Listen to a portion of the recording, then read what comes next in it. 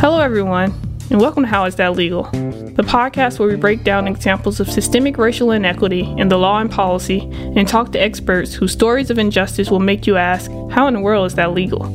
My name is Keith Tobar. I'm a legal aid attorney, history enthusiast, and Chief Equity and Inclusion Officer at Community Legal Services of Philadelphia. Today we're talking environmental justice policy and the law with two amazing guests, a Community Legal Services of Philadelphia energy attorney, Contasia Scott, and Bishop Dwayne D. Royster, a community organizer and the executive director of POWER, an interfaith multiracial grassroots organization. Both of these guests bring such important perspectives on climate change, air and water quality, and environmental sustainability. They have particular expertise in discussing how Black and Brown communities in Philadelphia are disproportionately impacted by our rapidly changing natural environment. As an energy attorney at Community Legal Services, Contasia Scott advocates for low-income Philadelphians to have access to affordable water, heat, and electricity in their homes through direct legal representation and policy advocacy. She also serves on Philadelphia's first Environmental Justice Advisory Commission.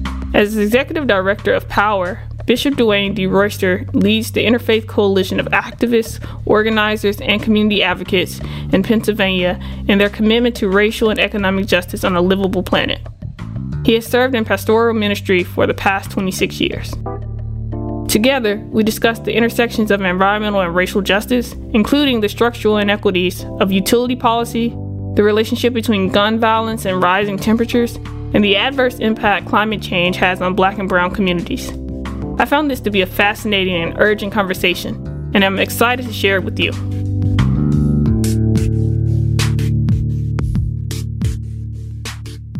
Welcome, Attorney Contasia Scott and Bishop Dwayne Royster. I'm excited to have both of you on the show. Contasia, I know you from being a colleague at Community Legal Services of Philadelphia, but can you introduce yourself to the audience, share some of your background? Same thing for Bishop Royster. Absolutely. Just a little bit about me. My name is Contasia Scott. I'm an attorney in the energy unit here at Community Legal Services, where I do advocacy to ensure that Philadelphia households have access to affordable water, heat, and electricity in their homes. More broadly about me, I have a background in energy and environmental work. Prior to moving to Philly and working at CLS, I worked at an environmental firm in the South doing, similar work, but more environmentally centered work. And additionally, I also have a master's in energy regulation, bachelor of science in environmental science. So energy environment has really always been my life, and I really love working in this space. And I often see Bishop Royster at a number of events. So I'll turn it over to Bishop Royster to introduce himself. So I just want to start off and say, first of all, I'm just a kid from Philly. I was born in Germantown. I was raised in East Mount Airy. I bought my first house in West Philadelphia. Graduated from Abraham Lincoln High School. Got my undergraduate degree from the Center for Urban Theological Studies, which was in Hunting Park. It's a division of Geneva College. And then I got my master's degree at Lutheran Theological Seminary up on Germantown Avenue in West Mount Airy / Chestnut Hill area. So I'm just a kid from Philly that loves this city and wants to be able to see it thrive. But I also serve as the executive director of POWER Interfaith, which is the state of Pennsylvania's largest faith-based organizing movement. We are a broad-based organizing movement of people working towards racial and economic justice on a livable planet. We are Christian, Jewish, Muslim. We are Sikh. We are Hindu. We are ethical humanist. We are Unitarian Universalist and members of Society of Friends that are a part of our organization. We're Black, we're white, we're Latinx, we are Asian Pacific Islander, we are Indigenous, we're biracial, we're Jewish. We come from a multiple different places and locations, spaces. We are rich and some of us are poor. We come from every aspect of Philadelphia, and now POWER has grown to begin spreading out across the state of Pennsylvania. So we're in areas like Allentown and Lancaster and Bucks County and the metro counties around Philadelphia. We're looking to grow. Awesome. Thank you both so much. At a time when climate change and the impact of environmental policies on marginalized communities are so vital and are such vital issues, I'm excited to have both of you with your vast knowledge and viewpoints and experiences on the show. And so speaking of experiences, so the name of this show is How Is That Legal? Is there a specific instance, and I want both of you to answer this question, is there a specific instance, maybe earlier in your life as a young attorney and advocate, where you researched or experienced or had some type of interaction with a discriminatory policy that shocked you and made you ask yourself, how is that legal? I'm trying to think about which experience to go with. I understand that. Yeah, this is a story I told, actually testified on Friday before a hearing, and I think Ms. Scott was there as well. And I talked about the story about when I bought my first house at the age of 25 in West Philadelphia. I lived on Wyalusing Avenue, 57th and Wyalusing in West Philadelphia, and I was so excited. I bought this house, 2.5 story. It had 5 bedrooms, 3 bathrooms. It's a row house, though. Let me just be mindful of that. It's a row house. And, I was a young preacher, wasn't really making a huge sum of money. Literally, my house was across the street from the congregation I was serving at the time, Camphor Memorial United Methodist Church. And that winter came, and I got my first gas bill. My first, regular, the winter gas bill, not the summer gas bill, but the winter gas bill. And there's a difference between the two, and everybody who uses PGW or has utilities understand there's a difference between the two. Right. And I got that first gas bill, and it was like $800. And this is 1995. This is not like last year. This is 1995. And that really created a snowball effect on me and my family. And, I called to get some help from the electric company, and there wasn't really a lot of help there. And it caused some challenges over several years because, of course, each month the bill snowballed and snowballed and snowballed. And at some point, you just want to stop and ask yourself, is that legal that we can treat people like that in the midst of a winter? That we can constantly be threatening to shut off their utilities, put them and their families at risk? The houses are old, and we want to be able to maintain those great houses in Philadelphia. But that was a real problem. I always had a question, was that legal? So that's one of my stories. I mean, I had a bunch of other ones with the Philadelphia Police Department, but we'll save that for another day. I'm gonna follow up with regard to your story, but I'm interested in hearing Contasia's point. So just thinking about something that makes me think, how is that legal? Well, there's a particular city policy that is legal, and I'm still like, how is this legal? So when I moved to Philadelphia for this job, I think as I was getting acclimated to the work, one of the things that shocked me is about how water debt in the city of Philadelphia runs with the property, and that someone, if they have enough water debt accumulated, they can lose their home to a sheriff's sale. Now, for me, my personal philosophy is water is a human right. I think the UN agrees with me, but our policies don't necessarily reflect that. So, when you think about policies that have discriminatory or disparate impacts on certain populations, when you think of the lack of affordability of water and how water debt accumulates in the city, it tracks with, some of the other issues of poverty. We see, that Black and Brown Latinx communities are the ones who are disproportionately impacted. And then on top of that, we see in Philadelphia that it's a city with a large number of low-income homeowners, and also a large number of homes that have tangled title issues. So when I say tangled title, it means, a grandparent or someone down the line may have passed away. They didn't have a will. Someone moved in the home, never got the deed transferred to someone else's name. So it's just kind of run through the family. But that creates an issue where, if there's an affordability program in the city, if your name isn't on the bill, for the water account, then you can't have access to some of these services as a water department customer. So you see families, in the past, losing their homes as they have $20,000, $30,000, $40,000 water debt that has passed on from generation to generation. And, fortunately, through some advocacy in the past, decade or so, by some of my colleagues at CLS and some council members, they were able to come up with a water department affordability program that kind of aims to address some of these issues where people can have forgiveness of water debt and water bills based on their income monthly. But that was a major concern, not even a decade ago, that people were losing their homes just for water debt. So that's still something to me that just baffles me. And I'm happy that the city is taking steps to address this issue. But, for me, losing your home over a water bill is unfathomable. And my heart is with those who have had to experience this in the past. Climate is a major issue.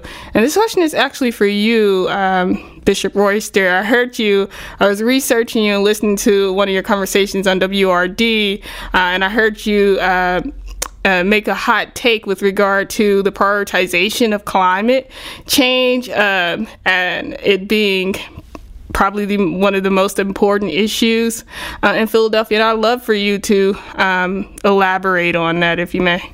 Sure. Thank you for that. So, I think when we think about climate, when we think about environment, we need to understand that these are all a part of a very interconnected system. And I think a lot of times we will try to make it like, environment and climate is that white thing over there, and not recognize that it actually has deep impact on our communities as well. As a person who grew up with asthma in the city of Philadelphia, environmental conditions are very critical to what happens in our state. You can probably hear it now. My allergies are acting up, and so it's triggering something for me, even at this moment in time as we're talking right now. So, we need to have a really deep understanding that, first of all, the planet is a finite resource. It has a capability of being infinite, but the way we're using it is very finite. The way we're stripping coal, the way that we're dealing with fracked gas, the way we're dealing with oil, actually has a deep implication and puts a time limit on the planet as we understand it. When we actually have other resources that are available to us right now that are absolutely renewable, like solar, like wind, like geothermal energy, and other forms of energy that we're actually able to derive the power that we need in those spaces. But we choose to use oil, gas, other resources that are not renewable and poison the planet, which is actually poisoning us right where we are. When we think about all the congestion in Philadelphia, all the folk living next to each other, smog, all the cars, that actually has a deep impact on our community, our well-being, our way of being. And when we look at the city of Philadelphia, when we are trying to figure out, what's happening, this sense of this noxious fumes, the fact that we can't walk down the street without fear of getting hit by a car because there's so many cars that are moving around, it creates sort of a level of anxiety, and also I think tied to all the other issues around violence, around housing, around education, around economic stability in our community, creates this deep sense of hopelessness.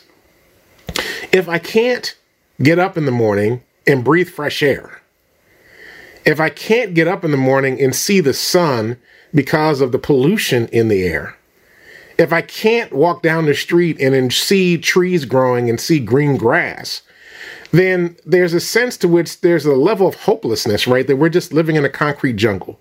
And Philadelphia is not a concrete jungle. There are plenty of spaces and green spaces that need to be developed or redeveloped where people are actually able to live and grow. So I think we have a tendency to say, that the main concern is gun violence, or the main concern is housing. No, actually climate, because if we don't have a planet to live on, there's no place for any of us to go. There's really no place for any of us to go. I hear that. I was when I heard you say it in the radio, I was like that that's a really important take. That's a really important take, that if we don't have a planet to go to, that takes priority over all the things. And also, I was doing some research with regard to spatial discrimination, architectural discrimination, and how, like you say, when you don't have trees and it's just a concrete jungle, how that actually affects violence. And also, you said that you went to college? You went to seminary in what neighborhood?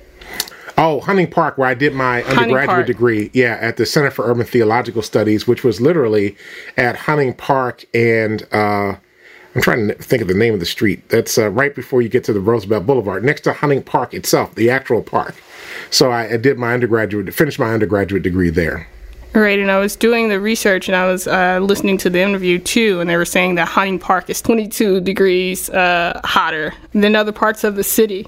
And to think about like what that means with regard to violence, what that also means with regard to utility bills, if it's 22 degrees hotter in that space.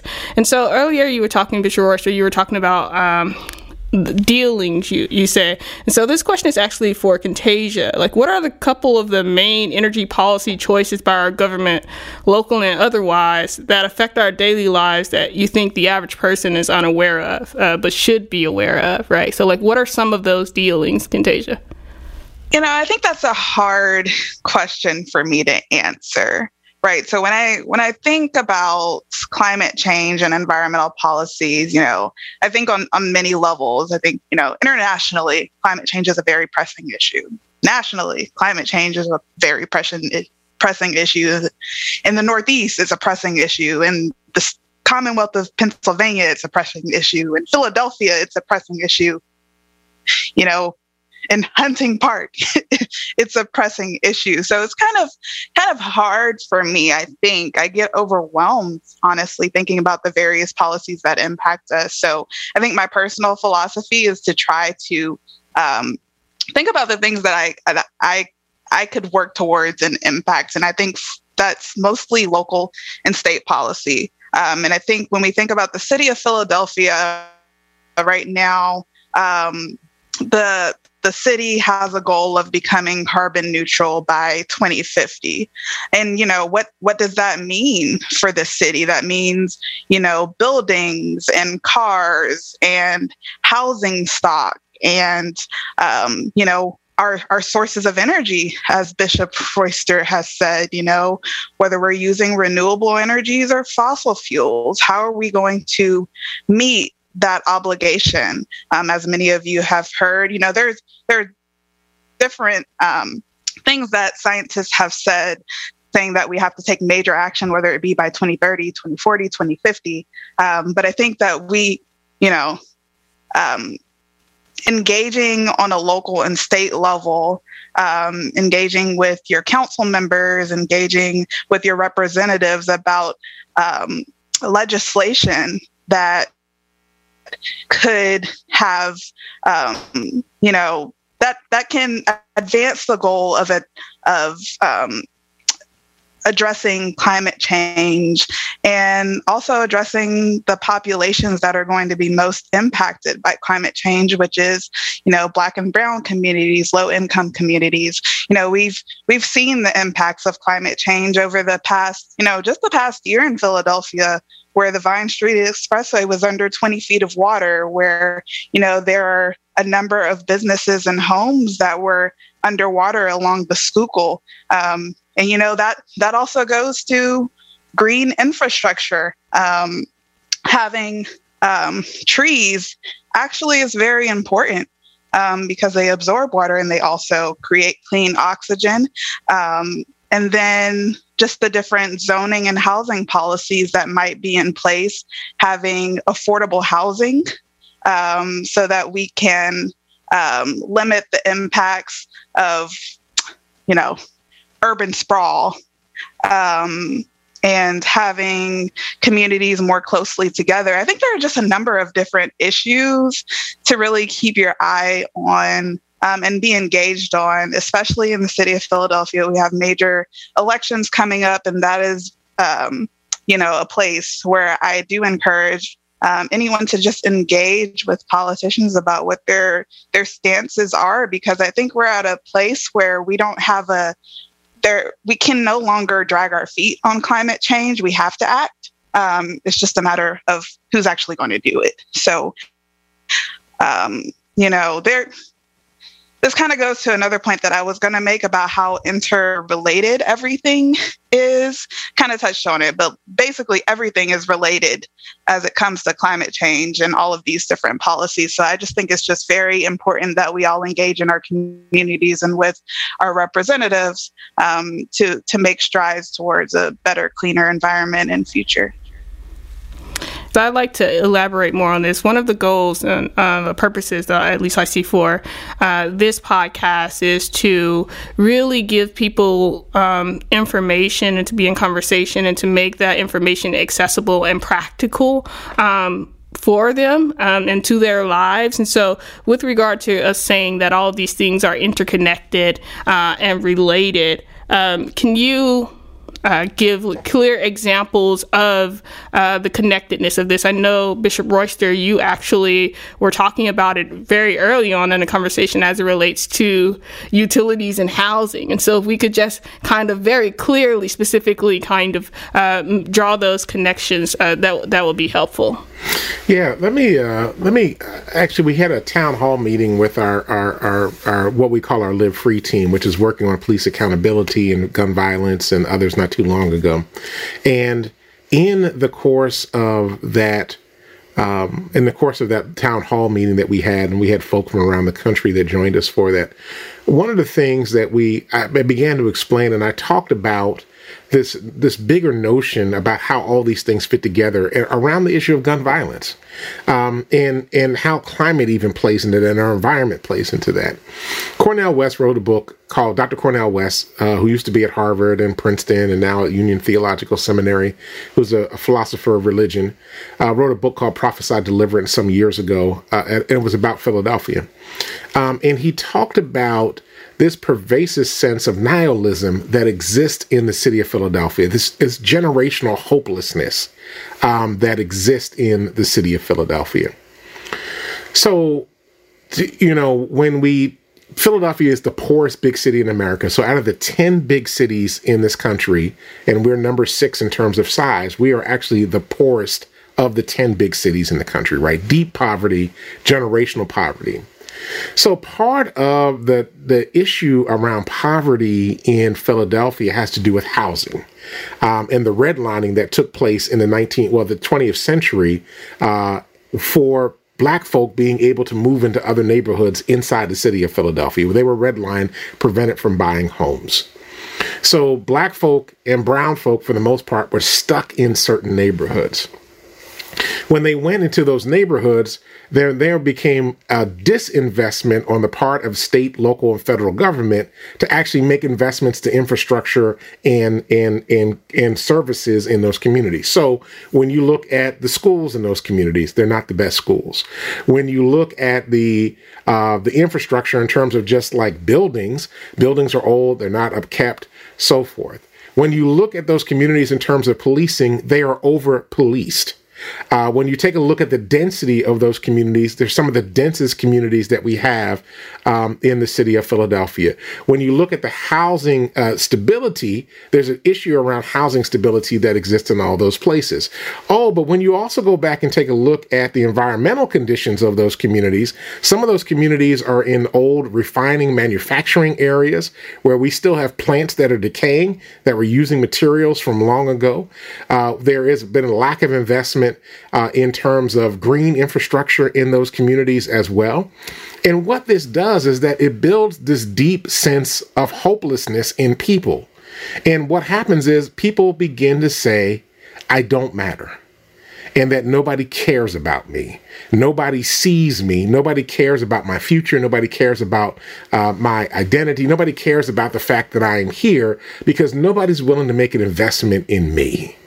And so when you grow up with that mentality, that nobody cares whether you are in a house with lead-based paint or whether you are drinking water out of a system that might produce clean water or not clean water for you. When you have all these challenges, when all you see is police officers scanning your street and lights flashing in the middle of the night and you hear gunshots firing off, it's because people get this sense of hopelessness. And so there's this deep sense of hopelessness that all these systems and conditions are manifesting themselves in that have created an incendiary environment in many of our neighborhoods that is not conducive for our young folk. And so they're angry. And they're hurt because they have not been seen, not been heard, not regarded, and not valued as human beings in this society. So for me, all of this is playing in that, and especially environmental conditions, because then we're told that those are white folks' issues, not black folks' issues, and that they shouldn't be a concern to you, but they are, because we have high levels of diabetes, we have high levels of hypertension, we have high levels of asthma that are manifesting in our communities, and some of these are all related to the environments that we are living in and the communities that we're coming along, that we're growing our children in, and that causes problems for us all. Thank you for that, Bishop Royster. And there was a question in there that I was going to ask how environmental issues kind of have obtained these race and class distinctions, and how that association or those connections actually have come about. But there's a question I have with regard to the civil legal side of things and those connections, right? Because I heard Bishop Royster talking about what it does to the internal person, right? But I'm thinking about how when you have weatherization issues, right? These homes and the stock in homes in Philadelphia are old, right? And so then you have high utility bills because the stock is not energy efficient, right? But then we have high utility bills, and then you get behind how that affects things like the child welfare possibilities, because then you could possibly get neglect cases when your bills are cut off, right? When your utilities are cut off, when you have no water or you have no energy or you have no gas in the home, then someone could call DHS on you, and then now you have a neglect case. So those are the connections that I'm making, Contasia. Are there any other connections that you can think about as it relates to like the civil legal side of that? Well, I think you said it, Key. When we think about the choices that people have to make on a day-to-day basis, utility bills are high. They're high for everyone. But for some people, that means foregoing medicine, and that means not eating as you would. And that means, I can do without this utility for this period of time as long as I have these other utilities on. I think it leads to just, these choices that families and households have to make just to get by. And I think it's unacceptable. My personal philosophy, everyone should have access to affordable water, gas, and electric service. I think they should have them all the time.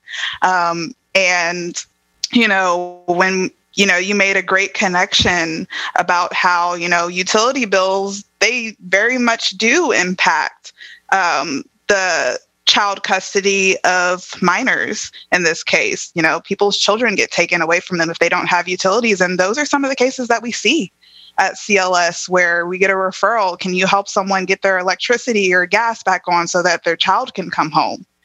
And we also, kind of see, as far as weatherization issues, yes, Philadelphia has the oldest housing stock in the country.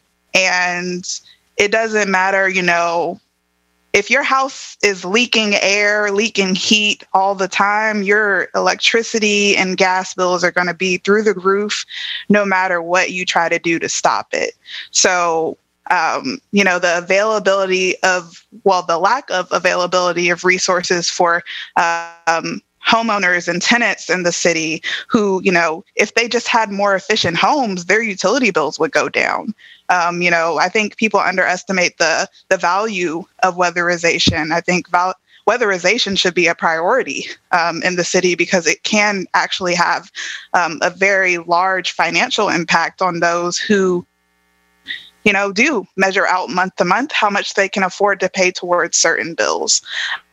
So I think you made that connection pretty well, Key. I don't really have much to say on top of that. I just think, when we think about housing issues and home ownership issues, always thinking about utility issues, because you can't live in a house without utilities, not safely, at least.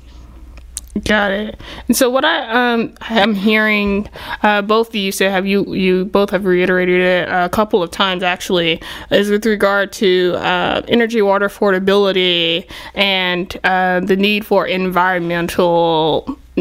environmental policies, right? And so when I was kind of doing some research with regard to this, there seemed to be a tension between the two. And I'd like for you all to discuss whether there is a tension, whether there has to be a tension, and how we actually should be thinking about the issue of these are the changes we have to make with regard to the environment, solar energy and so forth, and also making it affordable so that when we are making these changes, that they don't inadvertently or unintentionally negatively harm people with less wealth in this country. So I think this question about affordability and, environmental protection is a false narrative.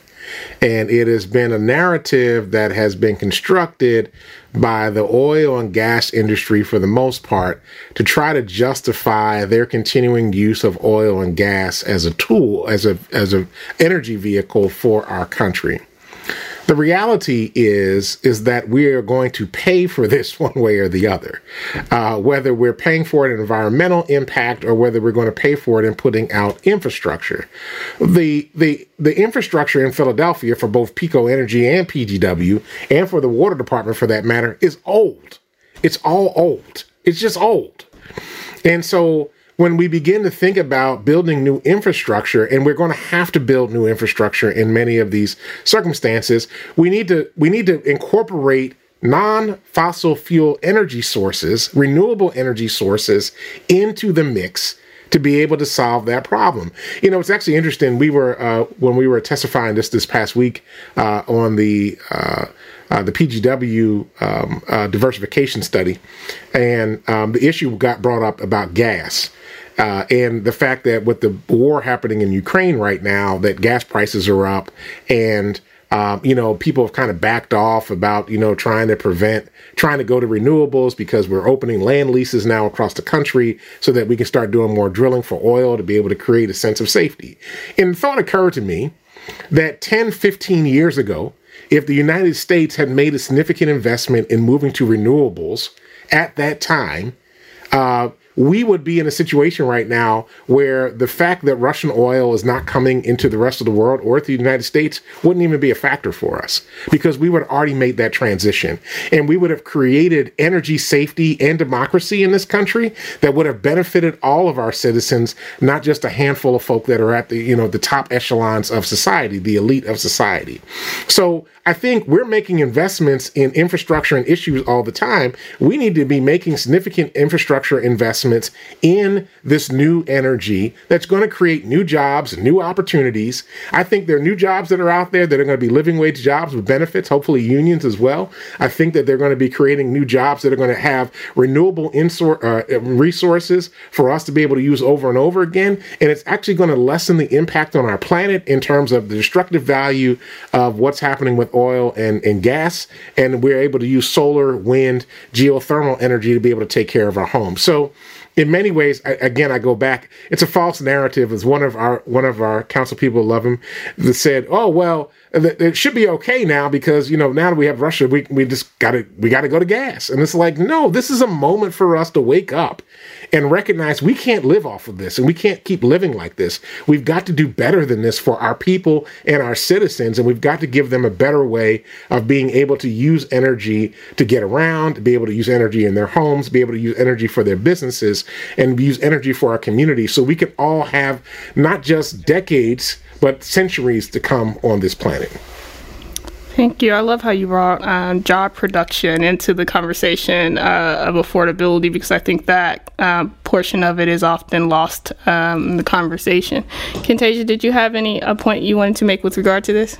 Yeah, I think, as a legal services attorney, my concern is making sure that the most vulnerable among us aren't left behind in this transition. When I'm thinking about how all of these things are kind of interrelated and who can afford to make transitions and who cannot afford to make transitions, I'm constantly trying to balance that idea in my head.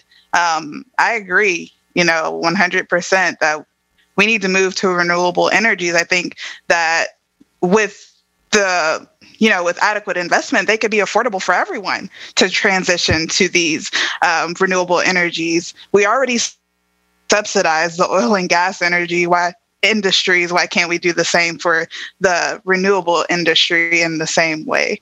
I'm thinking from an equity perspective,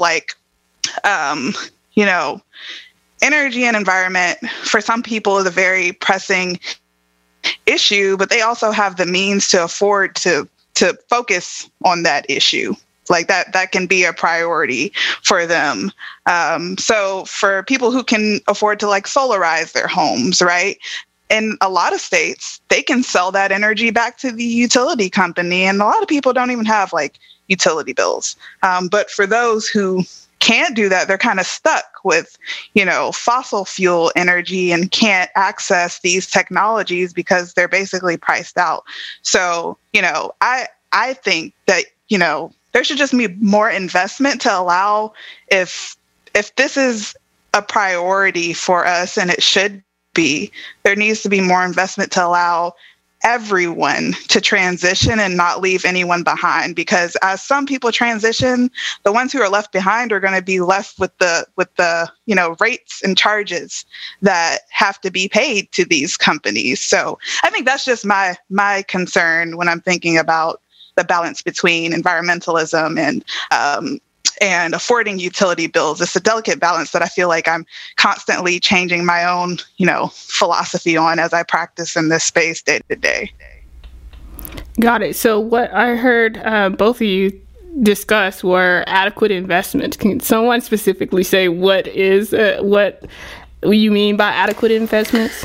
Well, let me just go directly to a policy that's actually being debated right now. So Senator Nikhil Sawant from Philadelphia has actually put into the legislature a bill called the Whole Home Repair Bill, which would use money that's left over from the COVID money that we received from the federal government that's been sitting in a bank in the state capitol, and use that not only for Philadelphia, but around the state for people to be able to make home repairs. It would be a grant program, not a loan program, grant program that would put significant amount of money in certain homeowners' homes to help upgrade, to help them, get up to standard, to do weatherization and other programs like that.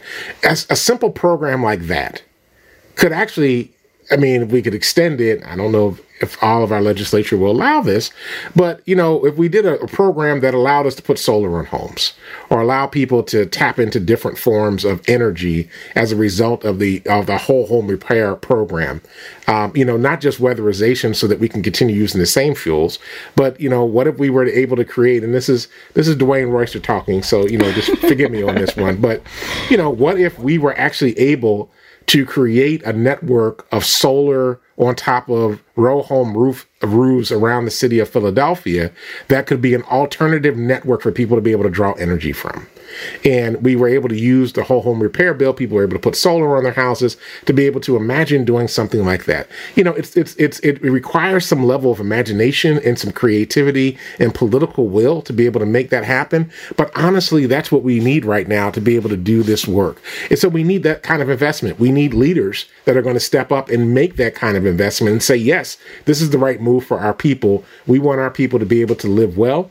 We want them to be able to live safely. We want them to be able to live in such a way that their environmental issues are being addressed and that they're actually able to be at peace in their lives. Thank you. So I have two questions before before we end, and one of the questions is regarding, right, we know that climate change is a universal issue. It affects everyone.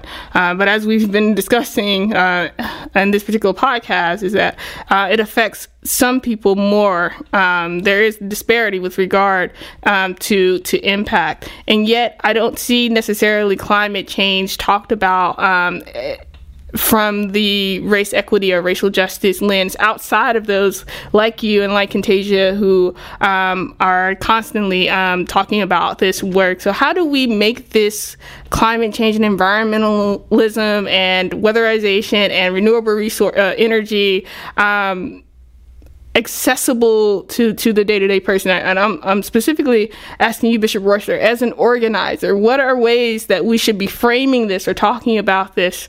And what are some obstacles that you've seen in organizing around this, or if there are any obstacles with regard to the framing of this conversation? I mean, for a long time, the money that was going into climate and environmental organizations from foundations and other places was going specifically to white organizations and who were not connected at the grassroots level, were not connected to people of color in a deep way. And so there was an agenda that was created that was not taking in consideration the lived condition of folk of color, right? Poor white folk, including and also black and brown folk in this country, right? And API and indigenous folk. So there was a whole challenge with that. A lot of that is changing, and so we're really grateful for that. And part of some of the philanthropic community now is really forcing those big traditional environmental organizations to be in partnership and relationship with grassroots organizations of color to really be able to incorporate this conversation. But here's part of what has to happen, right? So we kind of get this big notion of climate, environmental issues sort of being in this white space. And then we go to talk to black and brown folk and they're like, I got nothing to do with that. Now, except that if you are Puerto Rican and your family's in Puerto Rico, it's having an impact on your island in terms of the number of severe hurricanes that are hitting that island. And so that's having an impact. So you begin to feel that a little bit. I think when we talk about environmental issues, I've talked to religious leaders and folk and congregations all across the state, and people are like, yeah, it's not really number one issue. Oh, how many people in your congregation have diabetes? Or how many people in your congregation, how many children in your congregation suffer with asthma? That's all related to environmental stuff, right? It's not just a precondition because you're black or brown that you're going to have these diseases, although there's some of that there, but also the environmental conditions that you're in are having an impact on that as well, right? When we begin to think about how the weather is impacting us. So, when I was growing up, my mother used to talk about the vast swings in weather as pneumonia weather, but she would have a few days a year. This spring season, we go from the 80s to the 30s, stay in the 30s, go back up to the 50s, drop back down to the 30s, go to the 80s, 90s, we drop back down again into the 20s, right? This is all about climate. And so you don't know how to dress your family, you don't know how to dress your kids, people are getting sick. I mean, all this stuff is a factor in terms of our own lives. And then not to mention, so I have my uncle lives in Eastwick. So lives right off the back of the wildlife reserve that's out there in Tennecomm Township, right on the border of Philadelphia.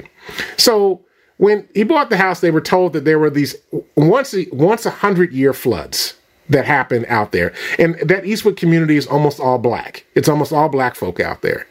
So since he's lived out there for the last 20 years, these 100-year floods have seemed to have come every 3 to 4 years. So that's a direct result of what's happening with the climate. And so this stuff is actually impacting our community, right? People are losing their homes. They're losing value in their homes, right? They can't even sell their homes because of where they are at this point, because it's now considered a floodplain out there. That actually has impact on our economics. It has impact on our ability to be able to pass down houses generationally. There's all these issues that are out there that are manifesting themselves. It's important that we are actually, and this is what Power does because we do grassroots community organizing, right? We're actually having these conversations with people, really asking the questions to them about climate. And actually people are like, oh, climate doesn't bother me. But then by the time we finish a 15, 20-minute conversation, they're now looking and saying, oh, wait a minute, climate is actually having an impact on my life. And so we're building a base of people, be black and brown folk, in addition to white folk, folk and of all different faith traditions and communities that are now coming along and saying, wait a minute, this is a big issue for us. It's a big issue for us at Power. And, we're an organization that's throughout the state, but deeply rooted in Philadelphia. But we're coming up and saying at the same time, too, this is impacting our communities, our congregations, our people, and we need to begin to organize and work around that. That's why we support Senator Saval's whole home repair bill, because we know that housing affordability, housing accessibility, being able to pay your utility bill is tied to the condition of your home. We want to make sure that you are able to stay in your home, stay in your community, keep your value up. But we also know that when you live in a better home environment, you are actually have more hope than you do hopelessness. So it's all tied together for us. We have to build out a broad group of folk from around the city of Philadelphia who care deeply about this, understand the impact that is also local. I mean, look at the folk in South Philadelphia that were concerned about the refinery that was out there. They all got together. These were black folk, right? Black folk and some white folk that were out there. They got together and fought against the Philadelphia Energy Solutions refinery that was out there because it was causing problems for them. We have to take a look and help people understand that all this stuff impacts us every single day, and that we've got to work hard to put that as a high part of our agenda in terms of justice and social change, because it impacts every aspect of our lives. Thank you, Bishop Royster. I really appreciate how you brought up the concept that some of these things that we take as genetic are not actually genetic, but have to do with the environment and the poor environmental causation on these things. The last part, I guess I'll ask Contasia, right? Because Bishop Royster was talking about what we got to do as it relates to grassroots organizing and meeting the individual person. And Contasia, what should we be thinking about, and what do we have to do with regard to as a community or as policy, as like an institution? So I think it's very important to be community informed. Community Legal Services has a framework where we, our individual cases and advocacy informs our larger policy advocacy. And it's just very important for, me as an advocate and others who are also in this space to make sure that the community voice is centered and we are informed by the community in whatever policy or advocacy that we're doing with these various agencies, whether it's city council or we're advocating for legislation on a state or national level. I think it's very easy for us as quote unquote experts who work in the space and do this work to lose sight of the day-to-day experiences that individuals and people in Philadelphia are facing. But as long as we keep, engaging with community organizations such as Power and the various, organizations, Philadelphia has a lot of organizing power in the city. It's an incredible wealth of resources and dedication to a lot of people who just want to see this city move forward. So I think that as long as we, engage and elevate those voices as much as we can in our work, that's the best thing that an organization like Community Legal Services can do. And it'll help us stay centered to our mission in the long run as well. Thank you both for this conversation and for spending this time. It's been informative for me, and I just can't thank you enough for having this conversation. And hopefully it's also been informative for the audience. Thanks for having us. Thank you. Thank you so much.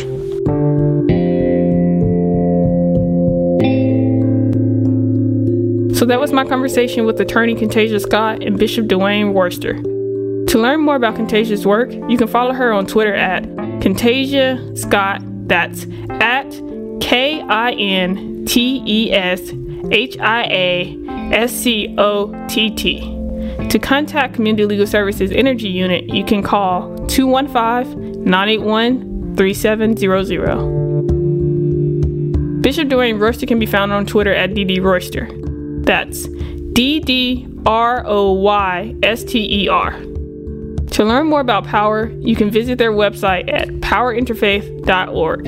Email them at info@powerinterfaith.org or call them at 215-232-7697. How Is That Legal is produced by Row Home Productions.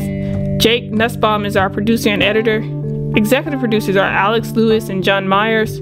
Special thanks to Zakia Hall, Caitlin Nagel, and Molly Pollock. Music provided by Blue Dot Sessions. I'm your host, Key Tobar. Thank you so much for joining us.